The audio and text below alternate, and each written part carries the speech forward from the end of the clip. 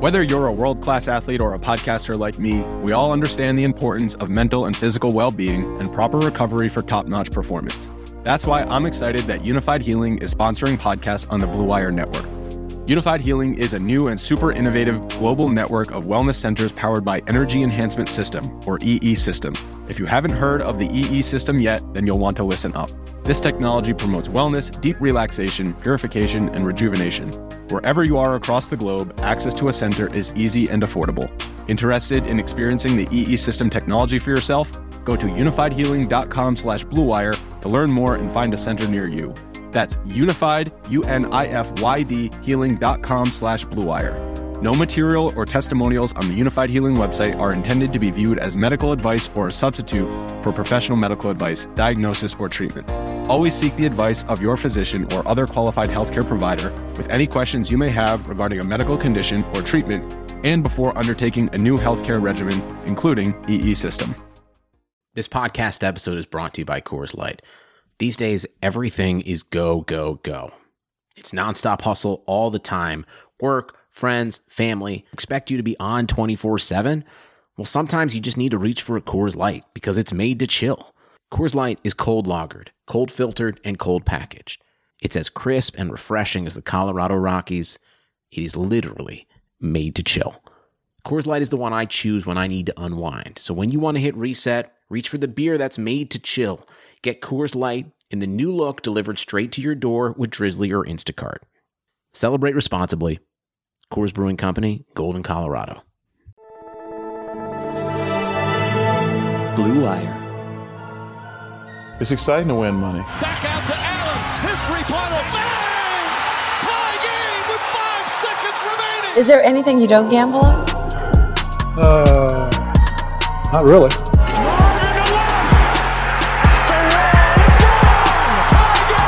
Gambling gods, fickle bunch. Oh yeah. So easily offended. Gambling's not your problem. You're just an idiot.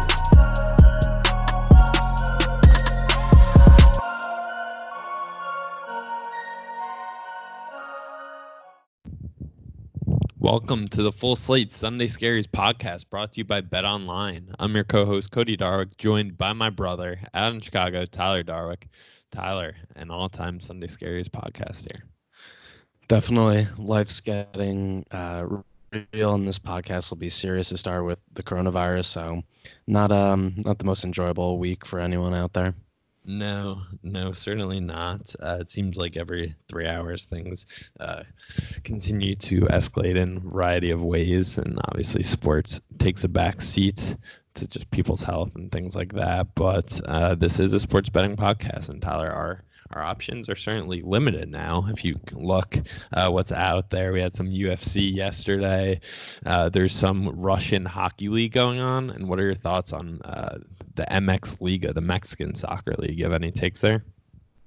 I haven't been able to dive into it. I'm up right now in the week, and I feel like this might be a little hiatus for me, so I'm glad to be going out on top as of now, so that's always good. But it's crazy. I mean, Indiana was playing Wednesday night in the Big Ten tournament, and then just the news and everything breaking happened so quick with Rudy Gobert being the first kind of professional athlete to test positive, and then just how everything spread so quickly. The NBA suspending its season, then, the NCAA saying they're going to hold the tournament but without fans, and then, a day later, essentially, they cancel it. So everything's traveling fast, and just trying to take those preventive measures. As sports fans, it sucks because when bad things happen, in this country, across the world, sports are always kind of the exit for that, or the escape, and something you could watch and kind of get away from those real life troubles. But now sports is directly being impacted by it, and it all makes sense, and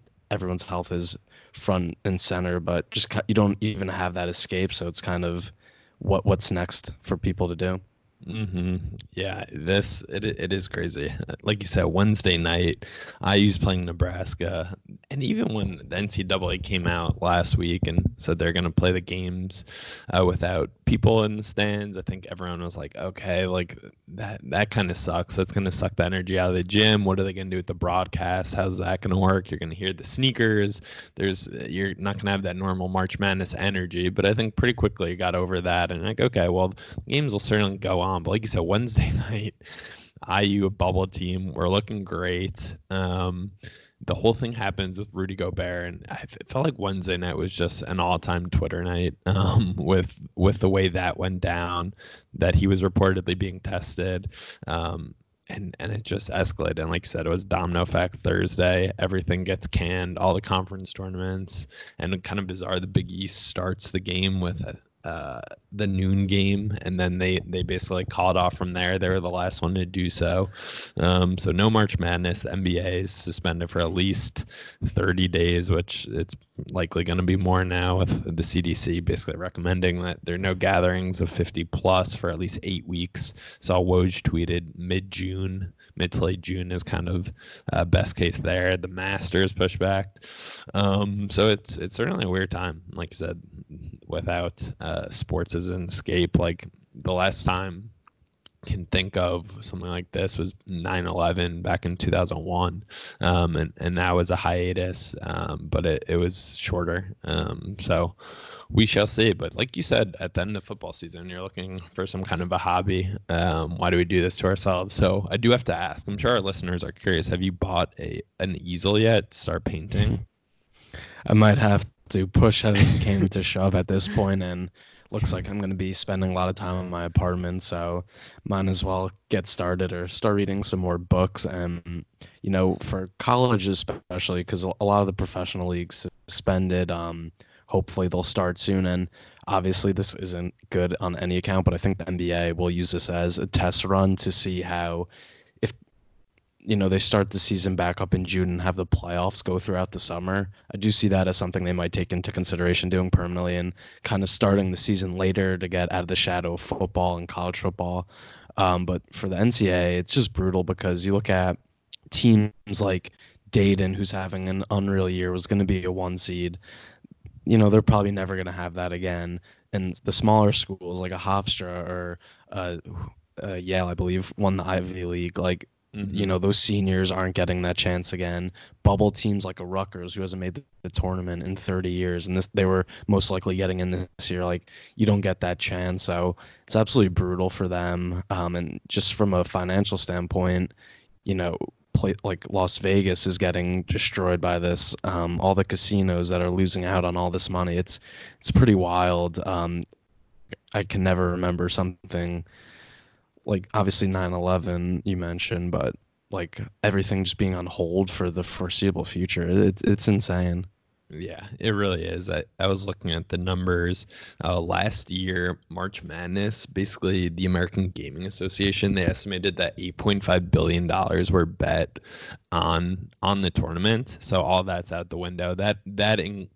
That basically includes, like, about more than half of that includes bracket pools, but about 3.9 billion in terms of legal wagering and offshore, which is crazy. Like, all that just wiped out, and obviously everything else. And I agree with what you said. Definitely feel for Dayton or even San Diego State, the team that's putting together a good run in a year that's absolutely wide open, and various seniors like someone like Cassius Winston, who has been like kind of the scholarship 4-star athlete that or 4-year player that just kind of won everyone over at Michigan State and just in college basketball generally, right? He's had a crazy year. His brother passed his way at the beginning of the season. Now this is it, right? He doesn't get a shot to have the senior run and put a nice bow on that. And honestly, with everything that on the IU note, everything we went through with IU basketball this year, as Fred Hoiberg is like basically like crumbling in his seat on the sideline, I'm just like, oh my God, he probably has coronavirus, and now if IU's playing, then like they have to get quarantined, which means our season's over. that there was something a little bit poetic about that. That does feel right after all this, that we don't that this is it. It does for IU, and obviously this is very much a niche thing. We realize there are much bigger things at play here, but for all of IU Nation out there, I think they get it. This season that we were put through was just so brutal, and it's like, okay, well, that was that. 2020 can go kick rocks, I think. For the senior, like you mentioned, Cassius Winston, who's had such a great career. That team was playing so well. Also felt like they were geared to have another typical Tom Izzo deep run in March Madness and Big Ten tournament. Just to end on that note is so unsatisfying, and they said they might give them another year of eligibility, but I don't see that happening because so much of the season was already complete. Like, obviously this is an unprecedented time, but I just don't see them going to that length. And for IU, I mean, bright side, they won the last game of the Big Ten season, so I think that technically does make them Big Ten champs. And the whole thing with Fred Hoiberg, you mentioned, like, Twitter can be great at times. I think it can also be very bad at times because people are seeing him being sick on the sideline, and it just spreads like wildfire. Oh, he has corona. Oh, all this is happening. And turns out he didn't. He just had a normal cold, a normal flu. It's like, that's kind of the bad side of Twitter, I think, at times, where news like that is spreading so quickly when it's inaccurate, and then it gets people in hysteria. And, you know, I was part of that, freaking out. Like, is this like going to keep happening? Is he sick? You know, he shook hands with Archie, obviously, before the game. It's like that part of Twitter isn't good. And, you know, even just going back 10 years ago, like that wouldn't even happen. That situation wouldn't play out like that. So that's kind of the downside of social media. I think we've seen during this whole thing with people overreacting, putting out misinformation, just people who don't even know what they're talking about, trying to state opinions. And if you have enough of a following, people are going to believe you. So it's kind of a scary time. And, you know, when social media isn't good, this is a prime example. Yeah. I think it definitely, you have to kind of sift through everything that's being put out there and figure out what is accurate, what is not. But yes, it is definitely, it's strange, I think, for everyone. It's unprecedented. And in the sports world, there's limited stuff to talk about, Tyler. So we're going to get creative here over the weeks to come. You know, we're well-rounded humans. We have other things we can talk about. So we're going to continue to mix in sports news where we can and betting angles where we can, of course. But we do have some NFL news here, Tyler. And luckily, no more Tom Brady 49er news. Seems like Kyle Shanahan came out and finally squashed that. Thank goodness. But the new CBA was agreed to. So we're going to get an additional game, 17 regular season games as early as 2021. Another team added to the playoffs in each conference as soon as next year. So the only bye in each conference will be the 1 seed. And there will be a $10 million increase to the salary cap, which goes into effect basically now, which positive for the Niners and other salary cap strapped teams. Tyler, what are your thoughts on these developments, most notably the additional game and another team in the playoffs? Yeah, I think it's pretty positive that they were able to sign the CBA, avoid any potential lockout. And you look at the vote, it was pretty close, 1,019 to 959 as far as player approval. So you wouldn't say the vast majority of players were in agreement. Guys like J.J. Watt, Aaron Rodgers are pretty outspoken about it, but I think kind of the guys at the bottom of the roster are probably happy. The minimum salary was raised, so they're getting a little more, and they expanded the rosters and the practice squad. So those guys who are just trying to make it, I think this benefits more. As far as the 17th game and, you know, the extra playoff team, I'm not a huge fan of it just because I think getting a bye is so important. And I feel like if you come in second place in the conference that is deserving of a bye, as I mentioned a few weeks ago when we talked about it, in the NFC this year, the 49ers, Saints, and Packers all were 13-3. Now you're saying only one of those teams is going to get a bye moving forward.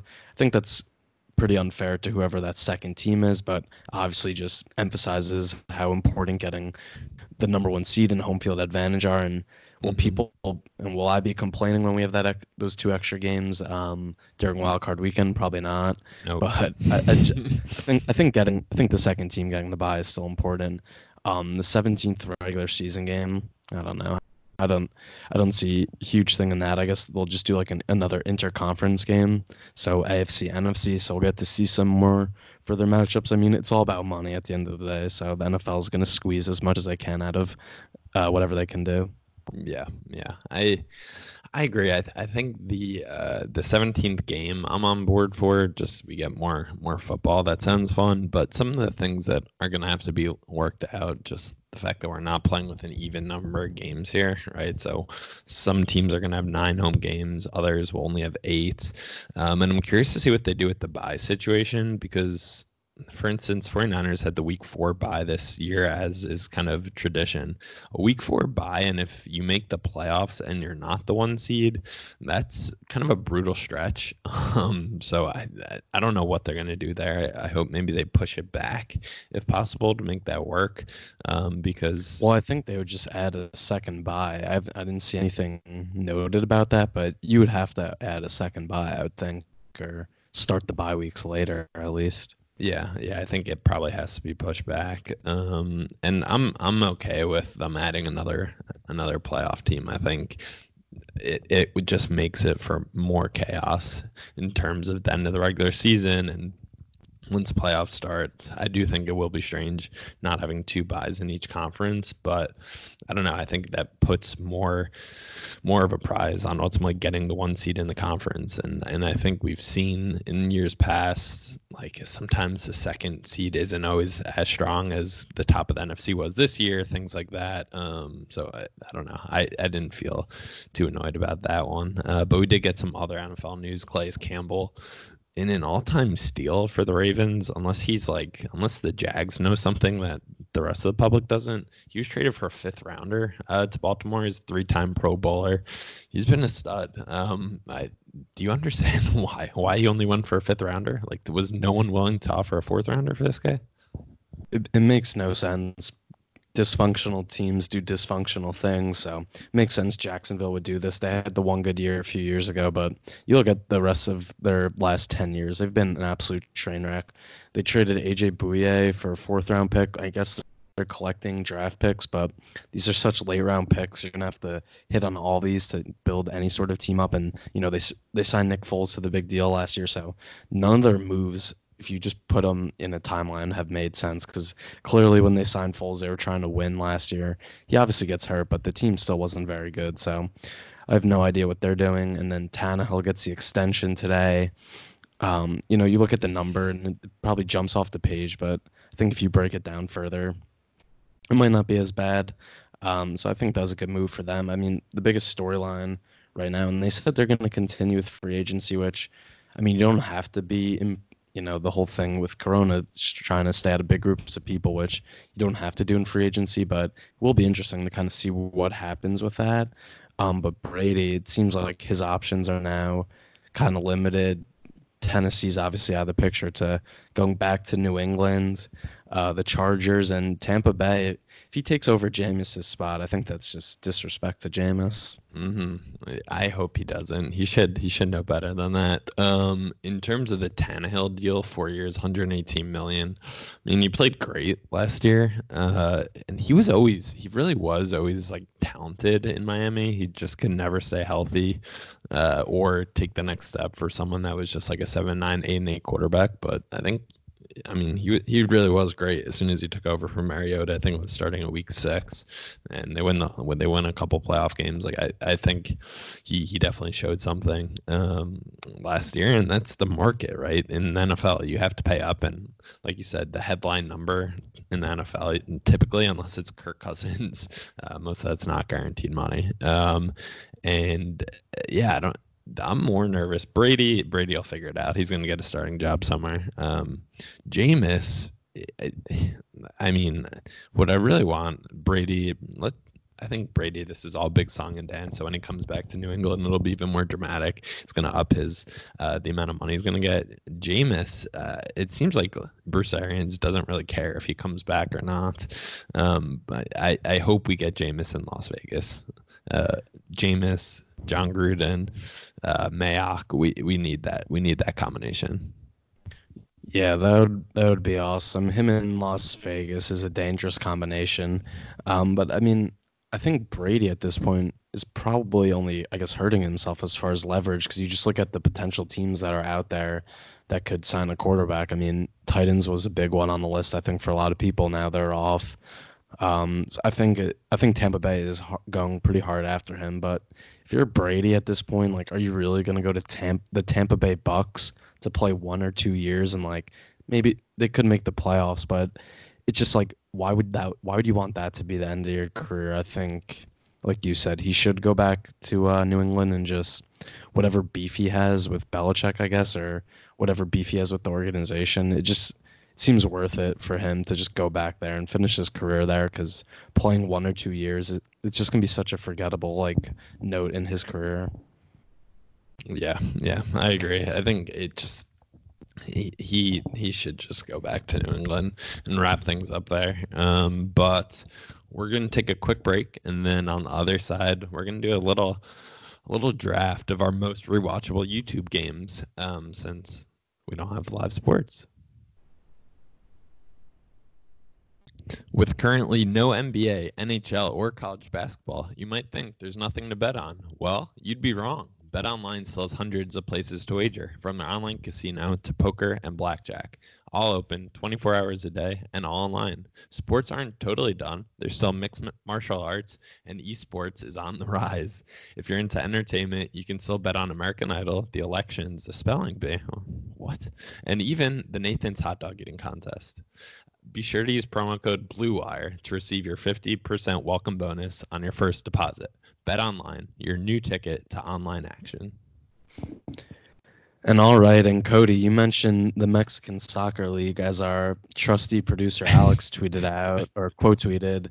That league has been suspended now after tonight's matches, so I don't even know what gamblers have left at this point. Obviously, online casinos will still be a thing, but the options are certainly dwindling.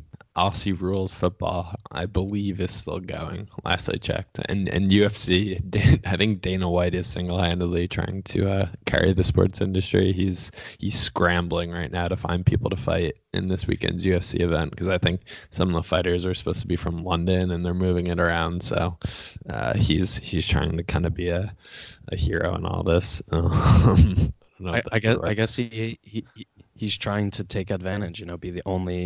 Be the only thing available at this point, right? Mm-hmm. Correct. That's like us and the sports gambling podcast biz. Only a strong survive. Mm-hmm.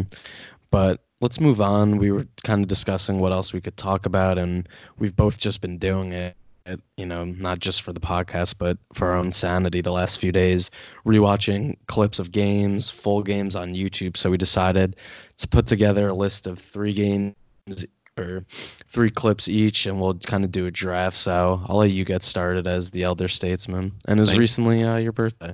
Thank you. It was 2 weeks late, but thank you. Okay. So are we doing clips or are we doing games here? I thought we were doing games. Yeah, full games, clips. Just play around with it. There's a difference. We may need to circle back on clips in a couple weeks, so let's keep these separate here. So games, I'm going to go. Okay, thank you. So I'm going first. I watched it last night, as anyone who follows me on Twitter probably knows, so sorry for putting you through that. But I'm going with the 2011 IU-UK game. This is the watch-out. Basically, Indiana upset University of Kentucky at home after a few years of early Tom Crean taking over for Kelvin Sampson, following all of the what is the word? Sanctions. Thank you. Long week. Following the sanctions, IU's program was crippled. They brought it back. This was Cody Zeller's freshman year. Oladipo as a sophomore. Wofford hit the 3. And that UK team, every time you rewatch it, you're just like, Jesus, this team was unbelievable. They had Teague. They had freshman Anthony Davis. They had Terrence Jones, Michael Kidd-Gilchrist, Deron Lamb, Kyle Wiltshire off the bench, and Darius Miller as well, and just like an all-time moment as someone who's there as a little sophomore in the balcony sprinting down. I think anyone who was an IU basketball fan at school, that's kind of a seminal moment for just college experience and in terms of a live sporting event. it'll be a hard one to beat. Just the nature of it, the excitement, the being a student, the buzzer beater, and just knocking off number one team in the country. And obviously that UK team ended up beating IU in the tournament that year in the Sweet 16, and went on to win it all. Like one of the best college basketball teams we've seen, but we beat them at home. John Calipari hasn't come back to the Hall since, so he's a little bit afraid. Yeah, he hasn't. Whenever it's been brought up of them renewing that rivalry, he only wants to do a neutral site. He refuses to do a home and home. But that was Kentucky only lost 2 games that season. I believe their other loss was to Vanderbilt in the SEC title game that year. So IU was able to knock them off there. And I was in high school at the time, but I do remember watching it and obviously ended up going to IU. That was a huge selling point, and just seeing the energy, and that was kind of tipping point for IU, bring it back. And when we talk about IU football, that's my frustration with them, is the fact that they can't get a win like that. And I always point to how that turns around programs. It turned around the IU basketball team at the time with Crean, and kind of put them back on the map. And you need wins like that in college sports to kind of get things going in the right direction. So it was an awesome game. And I don't know if you remember this, but that game was the same night as the Cincinnati Xavier Yancey famous Gates brawl, Yancey Gates, that massive fight. So it was a great college basketball night. And that Kentucky team was... Sorry, go ahead, Tyler. I was just going to say that the Kentucky team was loaded, as you said, and I like how when going through the roster, the first guy you mentioned was Marcus Teague and not Anthony Davis. So that was funny. But yeah, just an all-time game, all-time moment. Dickey on the call before he really kind of lost his mind. So he was still good, and just the reaction of the crowd. And it's funny when you rewatch it, because the score 72-70. Watford hits the shot, but ESPN messes up the bottom line. So it says Kentucky 75-70, and I think I was watching it last night, maybe just like the clip of the shot, not the whole game. And it's like everyone storms the court. It would be like a funny spoof video to be like, they stormed the court because IU covers. But yeah, just an all-time game and a good first choice by you. Yeah, thank you. Also that night, Chris Paul, that whole trade to the Lakers ended up happening, getting vetoed. So a very eventful night. And even just like watching that game, you just think about the IU teams under Crean, and I was like, wow, this team was so fun.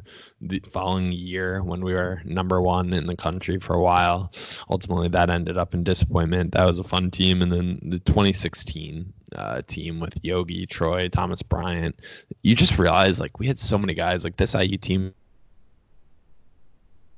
to the bench who was like a rock solid 6-man. Jordy Holes, he just was so good from 3 in that game, like, and it was something else. So yeah, that's number 1 on my most rewatchable YouTube games. Tyler, I'll give it to you, and you get I'll give you the snake here, so you get 2.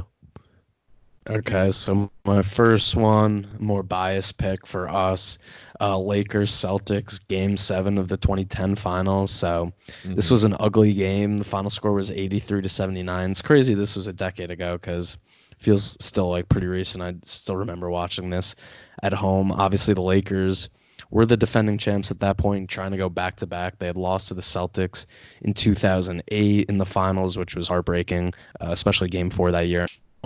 On that year, and the year before also, thought it was destined for Kobe to face LeBron on the Cavs. In the finals, LeBron couldn't get over the hump versus Dwight, and then the Celtics team. So this Game 7 was ugly. Kobe was 6 of 24 from the field. It's an ugly game, but it's still really fun to watch. It's so tight. The Celtics were up 13 in the third quarter, and Ron Artest kind of saves the Lakers in this game. He has 20 points. He's 5 steals. He was all over the place. He hits the huge 3 that kind of wasn't the dagger, because Celtics come down and hit another 3, but was a huge shot in the game. And Pau Gasol was also awesome in this game and just the entire series. He had 19 points, 18 rebounds. And what's crazy, and just shows how much, the NBA has changed, the Celtics shot 16 threes. The Lakers shot 20. You look at the stats of teams this year, the Pacers shoot the least amount of threes in the league, and they shoot 27.5. So obviously the game has changed a lot, but this game is so exciting. This was the last great Laker moment. And obviously everything that's happened with Kobe, watching this, him running down the ball at the end of the game, stepping up on the scores table, LA going crazy and beating the Celtics, getting their revenge from '08. It's just all awesome. And it is crazy, especially when you rewatch that. Like, I remember in the moment, Ron Artest takes the three, and you're like, no, and then it goes in, and you're just like pure elation. And what you mentioned about Pau Gasol, 2010, he was just like a different animal. In '08, that was when they traded for him from the Grizzlies, and he got bullied by the Celtics in the finals. Like, you could tell Phil Jackson was ripping into him on the bench, obviously Kobe as well. But he was a different guy in 2010, and that team really was on a mission. And anytime you watch that game, it's ugly. It's really ugly basketball. It's Game 7. It's the last game of a long season by the time you make it there. And I mean, that was like your team that had made it to 3 consecutive finals. Celtics, obviously, that was kind of the last one of their last big runs. Yeah, so that's a good choice. Good job by you, Ty. What's your second one? Thanks. And this game also features a huge Derek Fisher 3, which was just a staple of the Laker teams. He hit a 3. It was either to tie the game or to go ahead, so that always gets me going. So it features everything. You know who was on the Celtics looking at the box score? He didn't play, but this stunned me. I thought you were going to say Rasheed Wallace, because he plays a lot in that game. Yeah, he played a lot because Perkins had gotten hurt, but Michael Finley was apparently on the Celtics, which I had no recollection of, and Sasha Vujicic has the 2 huge free throws, of course, at the end of the game. So that was a Phil Jackson special. Now my second, a little random, but I was rewatching it the other night, a clip, but they do have the full game on YouTube. North Carolina, Kentucky, Elite Eight in 2017. This was an awesome game. This is the Luke May shot at the end where Malik Monk hits a crazy 3 to tie the game. UNC comes right down. Theo Pinson, great pass to Luke May. And Luke May at this point is unknown. He's only averaging 5 points a game that year as a sophomore. Only averaged 1 point a game as a freshman. So no one really knew who he was, but he had the game of his life, obviously. UNC ends up going on to win the national championship, and Luke May, his last 2 years at UNC, is one of their best players and is an all-ACC player. So this game catapults him. He had 17 points, and it's just an awesome game to rewatch. And the Kentucky team was pretty loaded also. They had De'Aaron Fox, Bam, Adebayo, Malik Monk, who I thought was going to be so good in the NBA. He's kind of disappointed.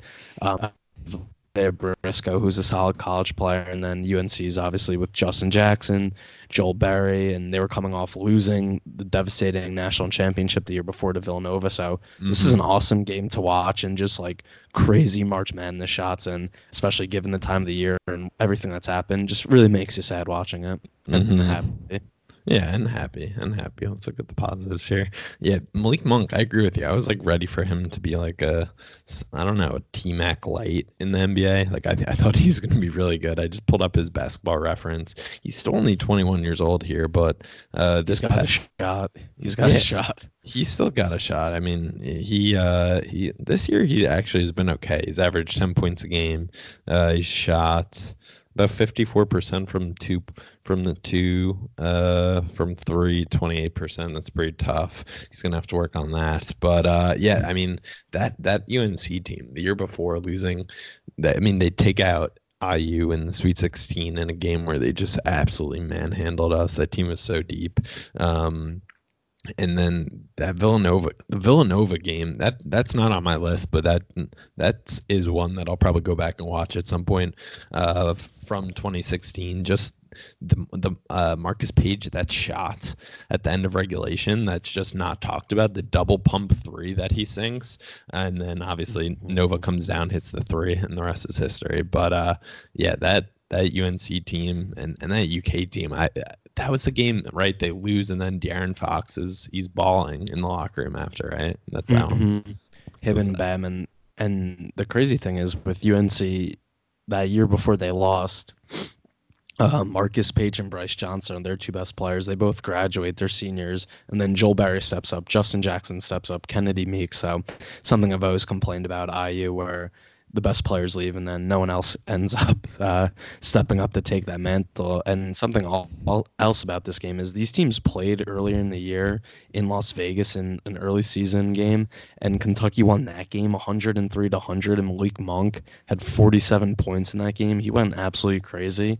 So the fact they had that game that year early in the regular season, then they had the wild game, the Elite Eight, it was just like, it's awesome. And just rewatching it, it's just crazy shots, and Luke May just making a name for himself. Yeah, I remember that. It was just like, who is this guy? Like, I remember watching that game and being like, back in the day in college, if you saw Luke May playing basketball at the SRC, obviously he's tall, so you'd be like, okay, but like, as he just didn't look like he would be an amazing college basketball player, but he obviously put together a nice career there.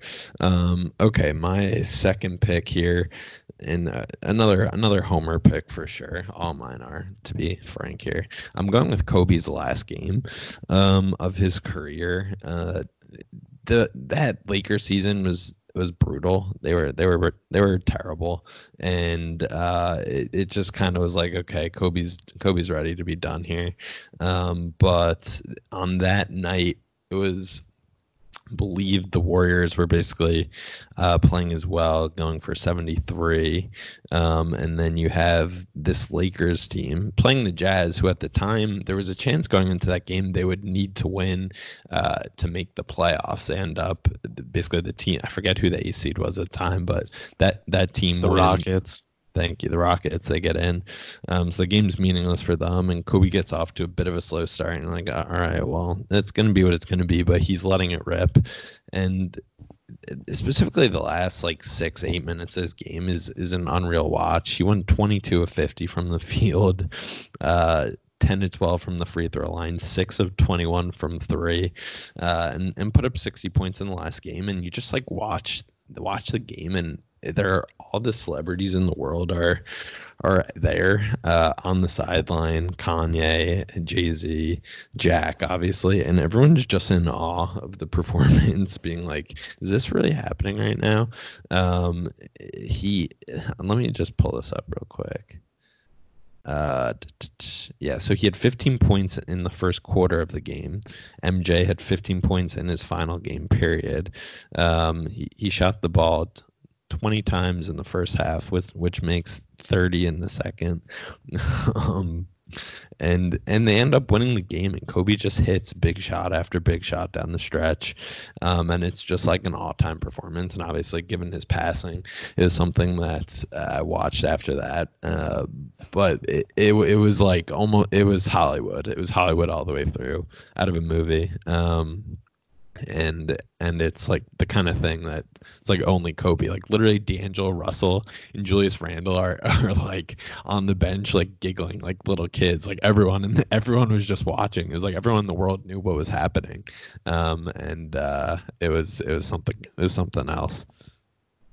It was surreal, and the shooting numbers are absurd. 50 shots in a game is wild, but in the fourth quarter, he was efficient and was hitting everything, and just like it was, like you said, it was Hollywood in that season. In the past couple of years, I mean, from the moment he tore his Achilles versus the Warriors, really up until then, it had been miserable. The team stunk.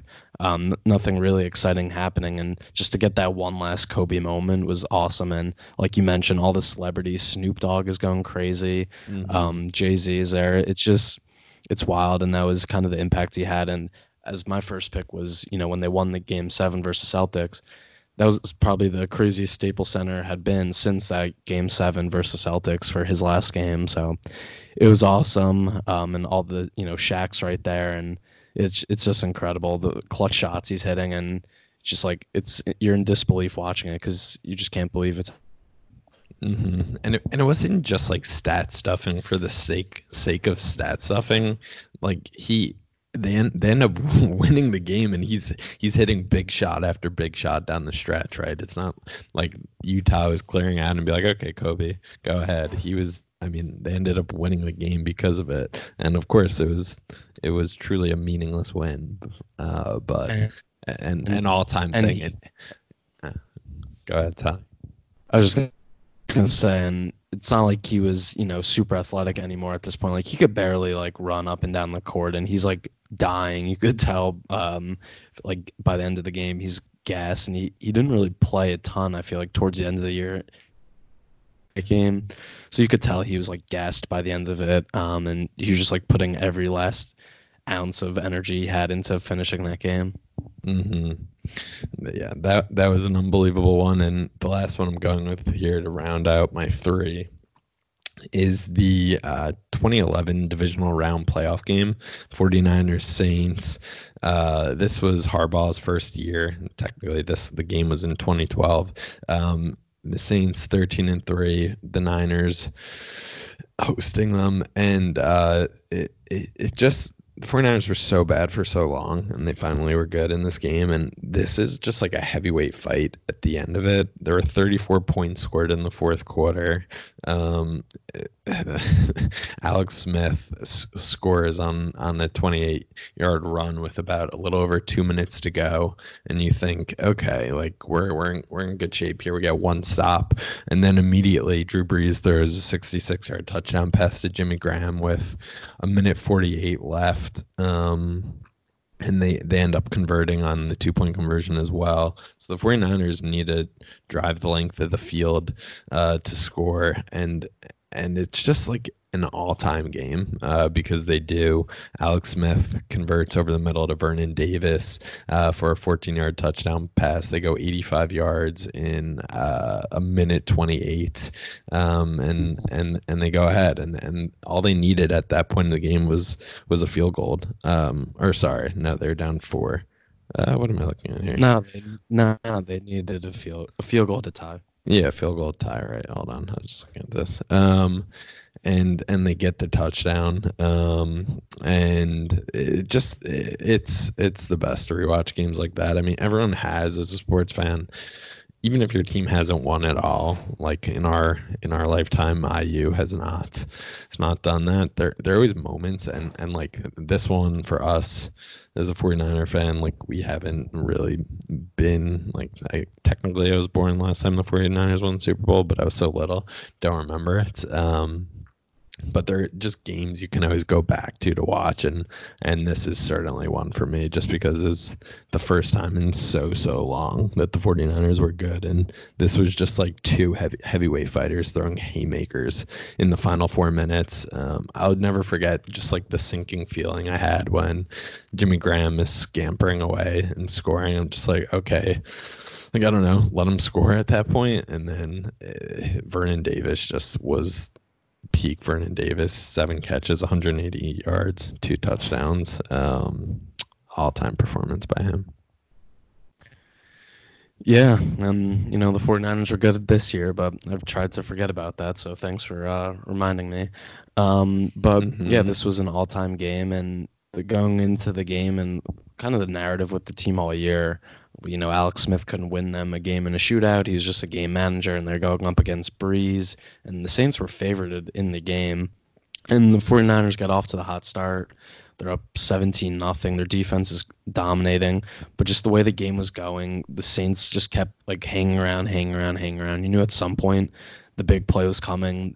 Sproles scores with like around 4 minutes to take the lead. 49ers come back down. Smith has the incredible touchdown runs. Like, holy shit, he just had his moment. Like, at this point his career had been pretty terrible. Not all, I think most of it wasn't his fault, just due to franchise just being terribly run. So he had this moment, and then Jimmy Graham comes down and they score. And God damn it, like this was supposed to be Smith's moment. And then he responded right there, and Vernon Davis, like you said, was just an absolute beast in that game, and they win. Absolutely incredible game to rewatch. Obviously, the next week was heartbreaking, just as every 49er. We don't talk about that. Every great 49er moment has to be dashed because just they love breaking our hearts. So yeah, good pick by you. That's always a fun game to rewatch, and it being a Candlestick, just raucous environment. So my last one, kind of similar to that. I didn't have a specific game, but the NFL just has, and this is probably where you found it, just like a bunch of old games that you could watch in full, and they have like under the video just certain timeouts for like highlight plays. So they have Cardinals Steelers Super Bowl, which is great, Packers Seahawks NFC Championship, and kind of the one I singled out was the Patriots Seahawks Super Bowl. Because as you said, we haven't seen the 49ers win a Super Bowl. Oh, so close this year. I try to forget. But seeing the Seahawks falter in big moments brings me a little joy. So this is obviously the Malcolm Butler interception at the goal line, and this is with Deflategate going on. You know, the Patriots hadn't won a Super Bowl in a while, so if they had lost this one, which it looked like they were about to, Brady would have been 3-3 in Super Bowls, and it does really change history if the Seahawks just run the ball with Marshawn Lynch and they go back-to-back, how, you know, insufferable that would have been, and obviously the Legion of Boom and how great they were. So that is probably, I think, the best Super Bowl of our time, Patriots Seahawks. But like I said, you could find all those games. I have the Bounty Gate NFC Championship game with Saints Vikings. That's an awesome game. So there's definitely a lot of NFL content out there for anyone who wants to watch. Yeah, I remember I took the Patriots money line in that game, and it was just like a slow death. I was like, oh my God, really, Russell Wilson again? But a great way for that one to end, and good recommendation by you, Tyler, to let the people know where the content lives. But I think that wraps it up, Tyler. You have anything else for us? You're working through Love Is Blind, right? So that's going to be one of our next moves here. Yeah, I'm through episode 5. So the couples are about to leave. I think they're in Mexico, right? Yeah, they're about to leave. Yeah, they're about to leave the resort. So it looks like Jessica and Mark are on some rocky grounds. I mean, Jessica is just the worst. She essentially is just the reason she doesn't like Mark is because she's not attracted to him, which is kind of the opposite point of the entire show. But yeah, they're not doing so hot. Amber and Burnett are rocking strong. Who's the other person? Cameron. I tweeted this earlier. Cameron and Diamond. No. No. Lauren and Cameron. Sorry. I thought you said Carlton. Lauren and Cameron. Yeah. Yeah, Cameron. No spoilers because I don't know if this happens, but he's definitely a serial killer. He gives me like a little like Barry Dexter vibes, where he like looks like a normal guy, but he has some messed up things going on. I will save our takes for our next pod. I'll plead the fifth here, so don't spoil anything for you.